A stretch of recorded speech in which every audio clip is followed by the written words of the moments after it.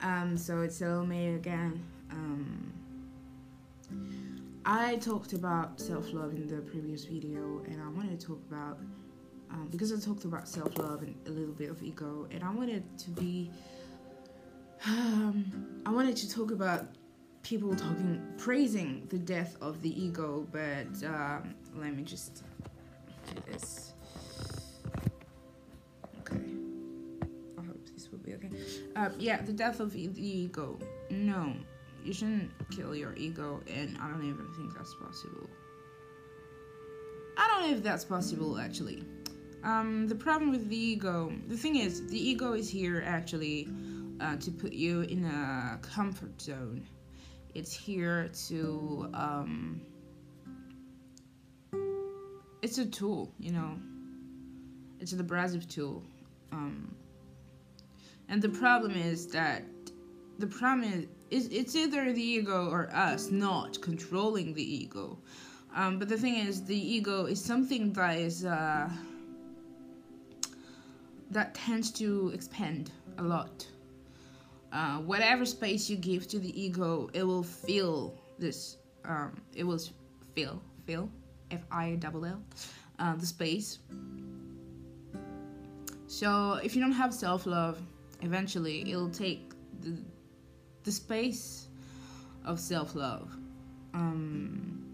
So that's why some people think, and including myself, I used to be like that, they take the ego as self-love. Like, if something happens, they'll think like their ego is gonna act, not their self-love. You know what I mean? I hope you know what I mean.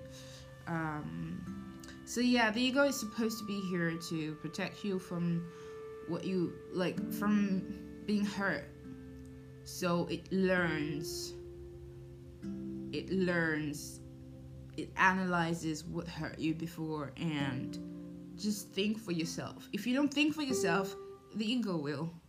If you don't think and act for yourself out of love, the ego will. And the ego will destroy you. It'll destroy things around you, but most importantly, it'll destroy your own journey, your own, how would you say that? You know, it will destroy you, whatever. It will destroy you.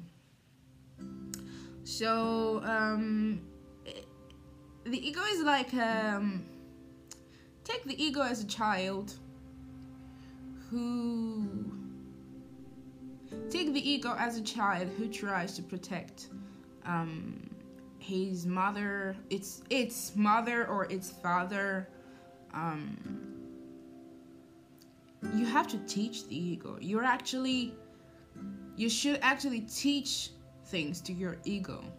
And there's an anime, I don't know if some of you are into mangas, but I said manga, in French is manga. It's like Japanese books, but I don't want to call them books. There's the Full Metal Alchemist, Brotherhood, the Brotherhood version, when at the end, it's like, to me, the character really talks to the ego. It's really like this, you know. The ego doesn't know shit. It thinks it knows to protect you, but it doesn't. It actually makes things worse. And I still don't know what it is useful for. What the ego is useful for, but I definitely know in my bones that it's useful for something.